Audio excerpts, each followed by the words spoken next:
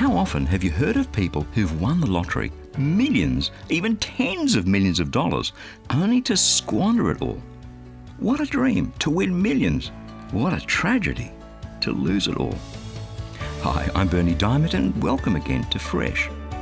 A recent study found that of those who won big time, no less than 70% had squandered it all within 5 years. I know what you're thinking. How could people be that stupid, right? But here's the thing. I've won much more than the lottery, as have you, if you believe in Jesus. Money? That's great, but you can't take it with you. Yet the grace of God through Jesus Christ, the forgiveness we have, the power of the Holy Spirit to live a new life here on earth, the free gift of an eternity in God's presence, hey, they're worth so much more than any bauble or trinket that this world has to offer. But how many squander that incomprehensibly great gift? Apparently, rather a lot, which is what caused the Apostle Paul to pen these words back in the 1st century AD. 2 Corinthians chapter 6, verse 1. We are workers together with God. So we beg you, don't let the grace that you received from God be for nothing.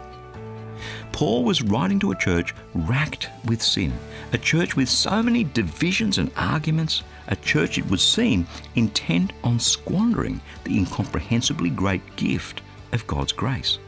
Friend, Jesus took your sin upon his shoulders when he died for you on that cross. He who had no sin became sin so that in him you could be made right with God.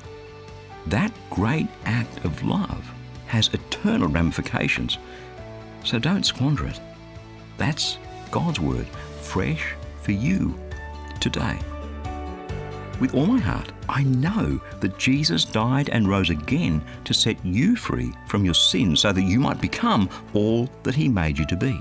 That's why I'd love to send you a free copy of a special edition book. It's called Eliminating Stubborn Sin Once and for All. To request yours, stop by at christianityworks.com and you'll see that free offer right there toward the top of the homepage. Again, that's christianityworks.com.